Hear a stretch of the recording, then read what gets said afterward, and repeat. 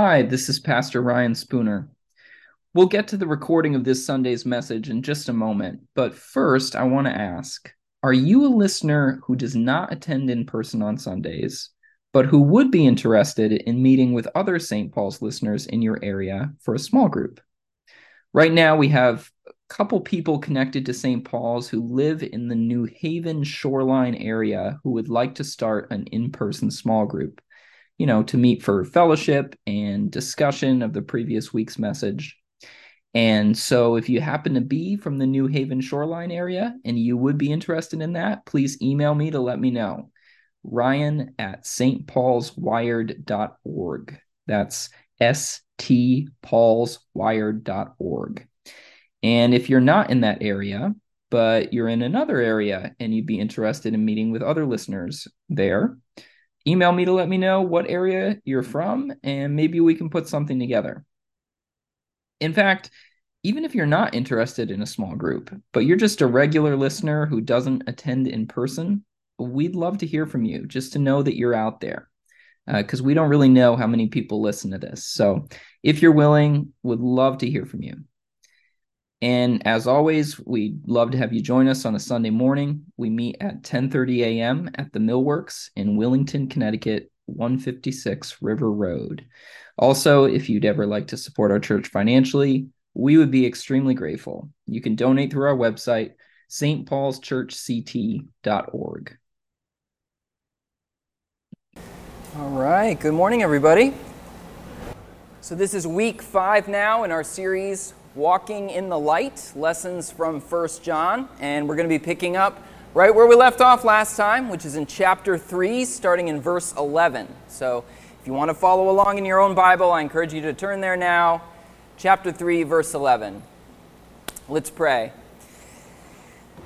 Lord, we thank you so much for this morning. We thank you for the chance to worship together and to study the Scriptures together. And Lord, we just want to be open to receive whatever it is that you want to teach us today. We invite your Holy Spirit to work in us and among us. And all God's people said, Amen. All right. Chapter 3, starting in verse 11. For this is the message you heard from the beginning. We should love one another. Do not be like Cain, who belonged to the evil one and murdered his brother. And why did he murder him? Because his own actions were evil and his brothers were righteous. Do not be surprised, my brothers and sisters, if the world hates you. We know that we have passed from death to life because we love each other. Anyone who does not love remains in death. Anyone who hates a brother or sister is a murderer, and you know that no murderer has eternal life residing in him. This is how we know what love is. Jesus Christ laid down his life for us, and we ought to lay down our lives for our brothers and sisters. If anyone has material possessions and sees a brother or sister in need but has no pity on them, how can the love of God be in that person? Dear children, let us not love with words or speech, but with actions and in truth. This is how we know that we belong to the truth and how we set our hearts at rest in his presence. If our hearts condemn us, we know that God is greater than our hearts, and he knows everything. Dear friends, if our hearts do not condemn us, we have confidence before God and receive from him anything we ask, because we keep his commands and do what pleases him. And this is his command, to believe in the name of his Son, Jesus Christ, and to love one another as he commanded us. The one who keeps God's commands lives in him, and he in them. And this is how we know that he lives in us. We know it by the Spirit that he gave us. So you may have noticed that John has a couple main points that he likes to return to over and over in this letter. He's happy to keep coming back to them because they're that important. And in this passage, once again, he emphasizes the importance of keeping God's commands. But this time, he's very clear about what he means when he talks about God's commands. He's not talking about things like dietary laws or Sabbath regulations or holiday observances. He's not talking about, fasting on Friday or your hairstyle or dress codes. He has two main things in mind, right? Verse 23, this is his command, to believe in the name of his Son, Jesus Christ, and to love one another as he commanded us. Believe in Jesus and love one another. These are the commands that he has in mind. And we should note that those two commands are related, right? Jesus, if we believe in him, right, we should recognize that he commanded us to love one another as I have loved you. If we believe in Jesus, then we're going to take that command seriously, right?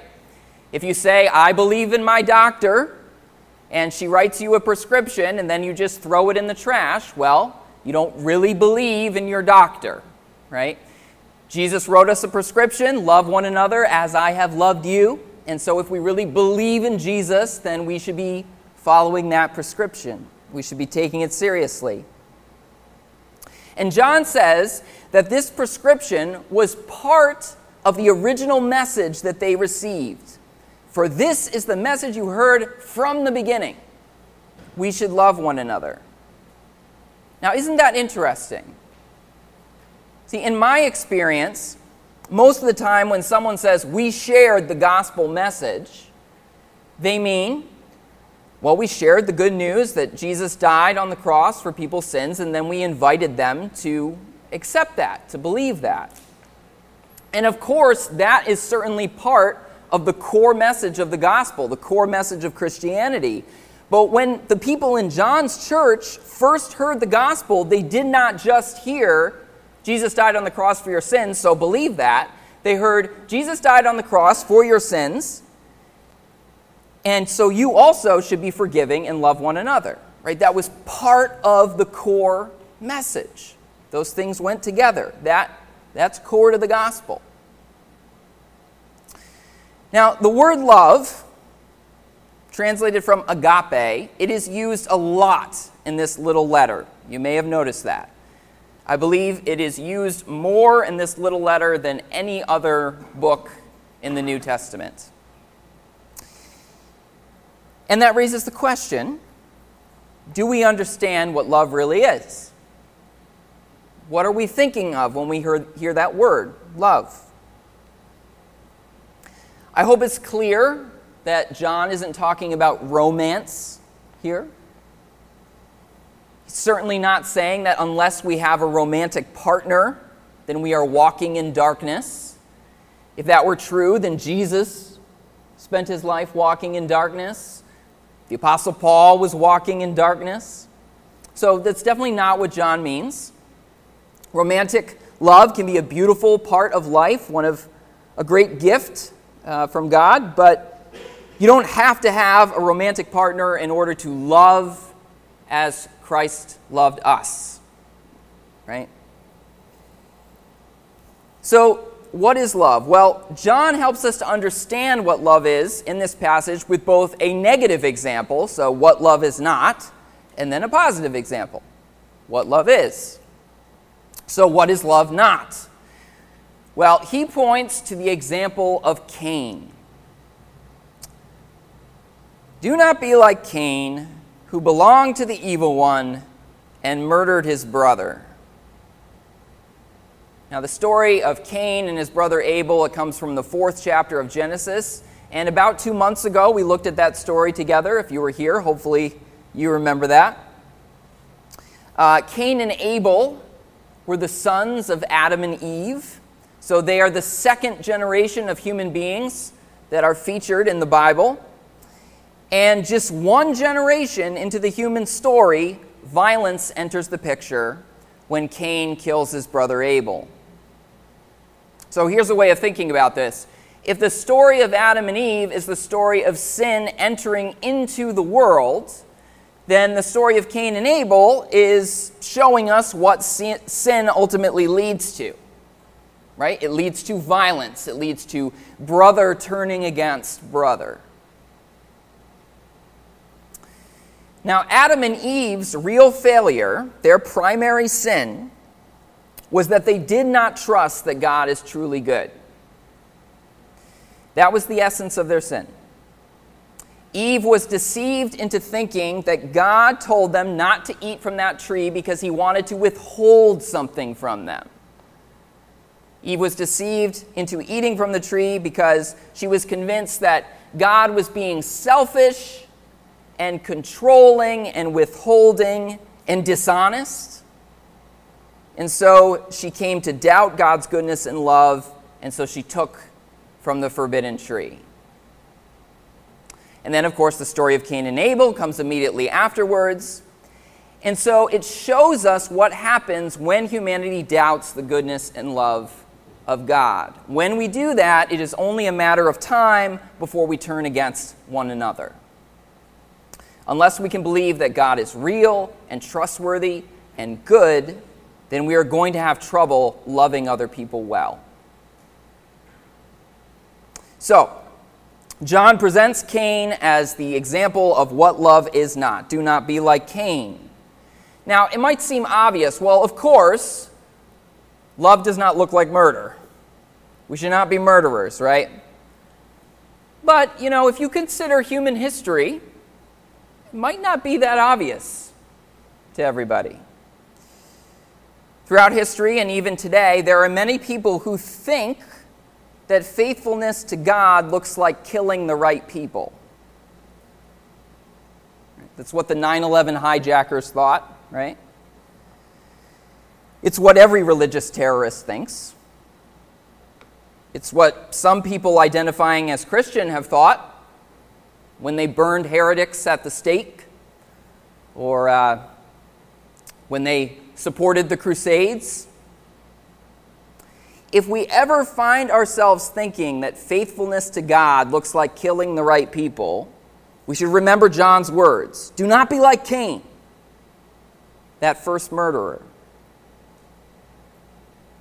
Now, John says that Cain was motivated to kill his brother because his brother's actions were evil, because his own actions were evil and his brothers were righteous. And what John seems to be saying there is that Abel's goodness was intolerable for Cain. He couldn't stand it. Now, why would that be? Well, probably because it was a reminder to him of his own evil actions, right? The contrast, Abel's righteousness, brought out for Cain an awareness of his own wickedness, and he felt judged by that. Now, it wasn't that Abel had actually done anything wicked to Cain. He had just tried to do the right thing. But that provoked this rage in his brother. And so Cain sought to remove his feeling of inadequacy by removing Abel. And when you think about it, that is the same dynamic that we saw at work with Jesus and those who opposed Jesus, right? It wasn't that Jesus had done anything wrong. It was that he had done everything right. And so Jesus' righteousness exposed the hypocrisy of the religious leaders of the time. And that provoked some people to want to kill Jesus and to try to make that happen. So sometimes you lose friends not because you did the wrong thing, but because you did the right thing. And now your presence is intolerable to them because they've chosen differently. Now, of course, part of the reason that John brings this up is because there had been the church split, right? If you've been here, we've been talking about this.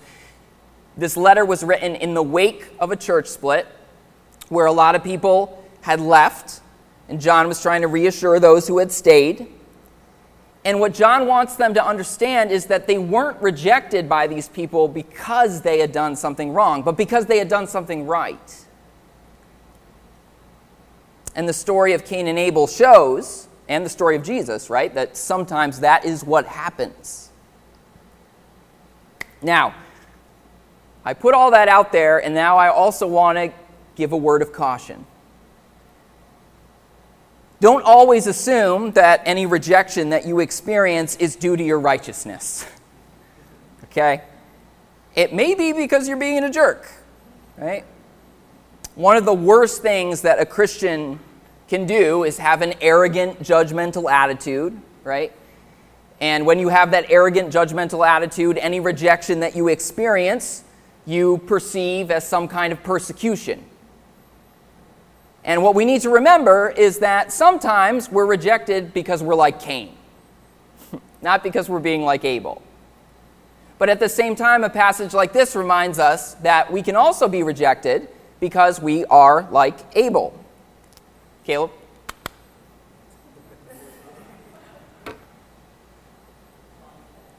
All right. Or like Jesus, right?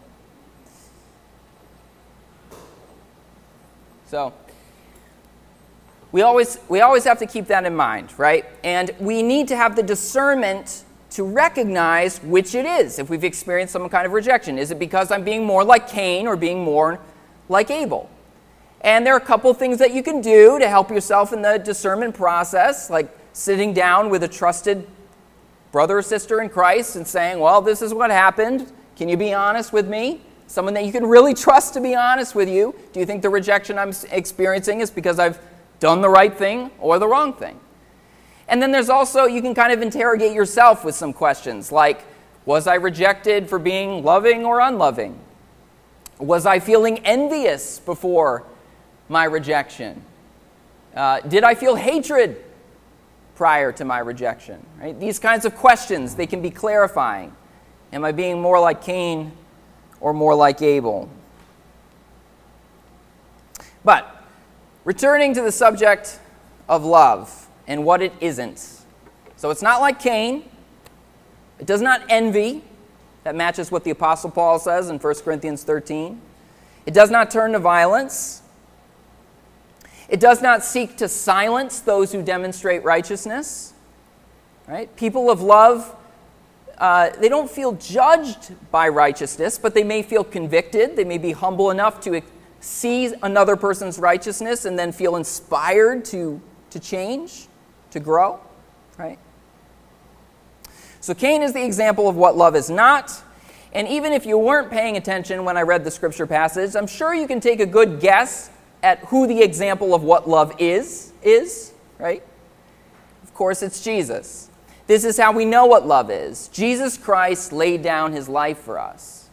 And we ought to lay down our lives for our brothers and sisters. Jesus shows us the real essence of love. And the real essence of love is a giving of ourselves.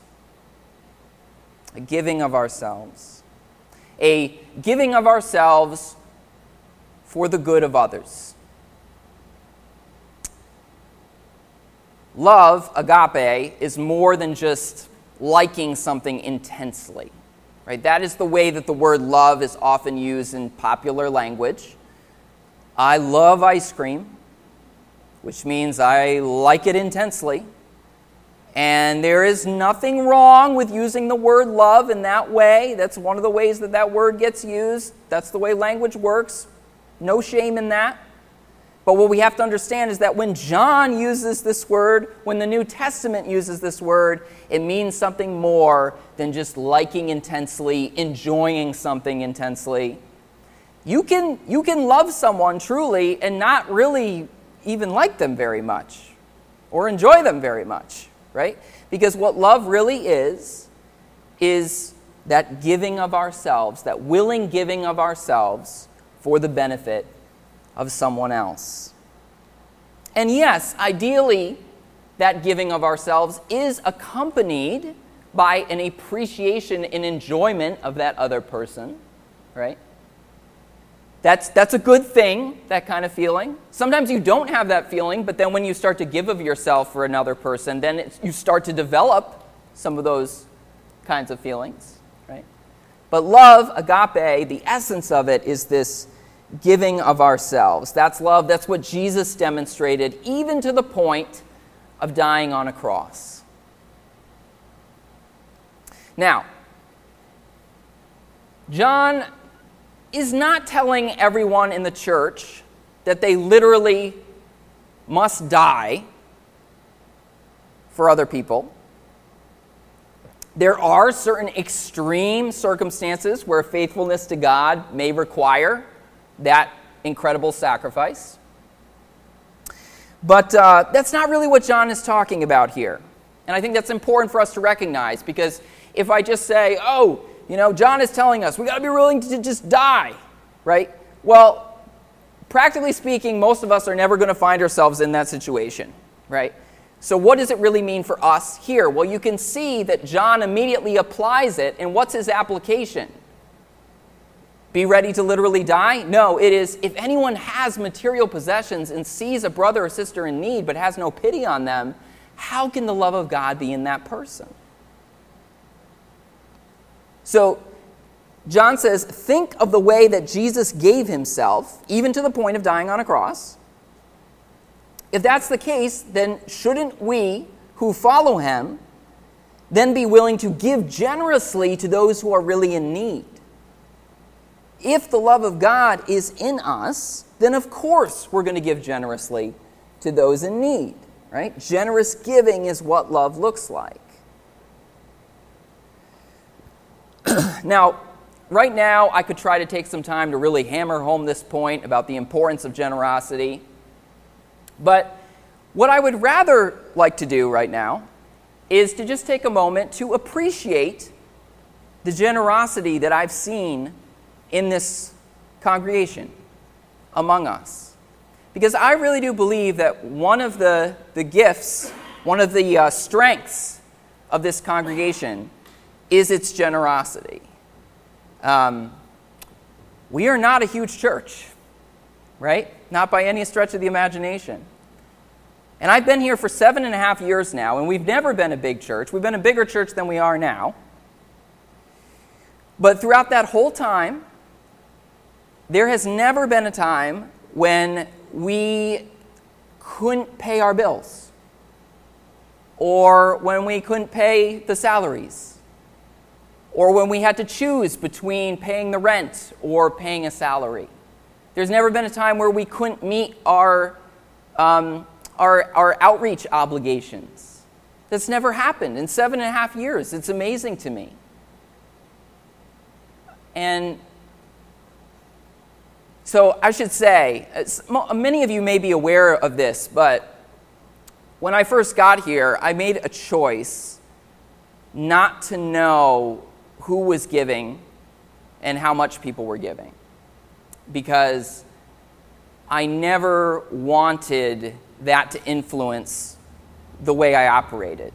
Like I didn't want to have in the back of my mind, oh, so-and-so is a big donor, so I have to make sure they're happy, right? I always wanted to be led by, what God was leading me to do and say, rather than what maybe the biggest donors in the church might want.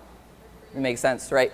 So if you are an especially generous giver, I don't know that. And or I should say, I probably don't know that. And so that comes with benefits, as I just described. The downside is that I don't get to thank you personally for that particular thing, right? But I want you to know I greatly appreciate it. I greatly appreciate it, and I know that overall you are all generous because, like I said, we've always been able to meet the budget. And that is not the only reason that I say that this is a generous congregation. I mean, over the last 7.5 years, there are more examples of generosity than I can articulate. But, just a few recent ones that come to mind. A couple months ago, Ron's basement flooded, and, right away, there were a whole bunch of guys that were just there to pump it out. Water kept coming in as fast as it was going out, but they were there to pump it out and to move all that stuff out of there is a big job. But they were just there. There was no major summons or threats or anything like that. They just showed up. Ayako Mitchell put together 2 meal trains for the Laurie family and people signed up to deliver those meals, to make those meals. I know that's not easy. I have a hard enough time feeding myself, and so when you guys decide to put together a meal for somebody in need, that's a beautiful thing. And there's always a little bit of fear in me when somebody says, "Oh, let's do a meal train." I'm like, will people make the food? We're a little congregation, and that's awkward if a meal train is started, but then people don't make food. But it happens. Every time it happens. So you guys are generous. I remember a little while ago, Keith and I were talking to somebody about somebody in the congregation who had a need. And then just, really fast, this person pulls out like $300 in cash and just, give it to them. Who carries cash, right? But there it was, right? So, I don't want to stand up here and just say, you got to be generous, you got to be generous, you got to be generous. I just want to say thank you for being generous. Keep being generous. Keep putting this into practice. It's a beautiful thing. It's what God wants the church to be. All right.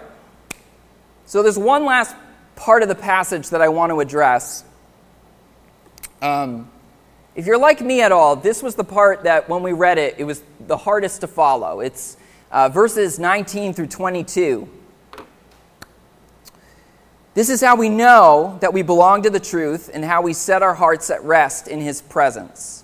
If our hearts condemn us, we know that God is greater than our hearts, and He knows everything. Dear friends, if our hearts do not condemn us, we have confidence before God and receive from Him anything we ask, because we keep His commands and do what pleases Him. What does John mean there? Well, let me be very, very honest. Sarah and I moved this week, so I did not get to look at this as closely as I wanted to. But I did look at it closely enough to know that there's debate about this passage and what exactly it means. And it probably won't surprise you to know that there are some people that think this isn't the best translation. Now, there's a lot of passages like that, but this one in particular is a tough one because there's several words in there that can mean different things. And one of the subjects of debate is how best to translate the word here that is translated as heart. Because we hear the word heart and we might think of something like our conscience. But at least one commentator that I read said that we should think of the word heart here as representing our ungenerous desires. Our ungenerous desires. And so when John talks about our hearts condemning us, remember, he's just talked about how we should be generous, right? So when he talks about our hearts condemning us, we should think about when our ungenerous desires are really strong. And when he talks about our hearts not condemning us, we should think about when we do the right thing rather than listening to our ungenerous desires. So, here's what I think John is talking about. Sometimes you know in your heart that you should give of yourself in a particular situation, right? Maybe some money, some time, some energy, giving some attention to somebody in a particular moment. But the ungenerous side of you is rebelling against that, and it's trying to make some argument to say, not my problem. So John is saying that when our ungenerous desires are strong, we need to remember that God is greater than those ungenerous desires, meaning God is really generous, right? God gave Jesus Christ. Jesus Christ died on the cross for our sins. God is way more generous than what your ungenerous heart is telling you in that moment. And in those times when we feel overcome by our ungenerous desires, we need to remind ourselves of God's generosity. And in those times when we do manage to overcome our ungenerous desires, he's saying that we're going to find our relationship with God coming alive. It's going to become stronger because we're going to be acting in line with his will.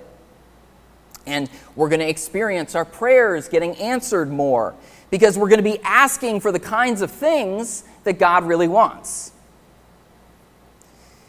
So, when you hear that voice that is discouraging you from generosity, that voice that consistently says, not my problem, not my problem, not my problem, don't be too quick to give in. Now, I know this is complicated. Yes, there are some times when someone's need is not your problem. You cannot solve everybody's problems. You're not meant to be God. Yes, we have to have some boundaries, okay? All of that acknowledged, okay? At the same time, do not be too quick to give into that voice that says, not my problem, all right? Remind yourself of the generosity of God, the generosity of Christ, who did not look at humanity and say, not my problem, right? But who said, I will give of myself for them. So commit yourself to living generously, because as you do, you will have confidence before God and will receive what you ask. Sometimes we feel spiritually dry. I think anybody who has tried to walk with Jesus, to do this life of faith for an extended period of time, experiences times of feeling spiritually dry, like God feels distant, like things just don't feel as real as they used to. You might be thinking, I want to feel God, but he doesn't feel close. John would say, if you want to feel spiritually alive, be generous. Be generous. Become generous. Because practicing love, real love, is the key to bringing us near to God and experiencing his presence. Let's pray. Lord, we thank you for your generous love. And we pray that you would help us to embody that generous love to one another and to a world that needs it. And Lord, if we're feeling spiritually dry this morning, we pray that you would help us to see ways that we might be able to give of ourselves for those in need. And we pray that as we do, Lord, we would experience your nearness, and we would experience the ways that you meet us in prayer and answer our prayers. We give you thanks, Lord, in Jesus' name. Amen.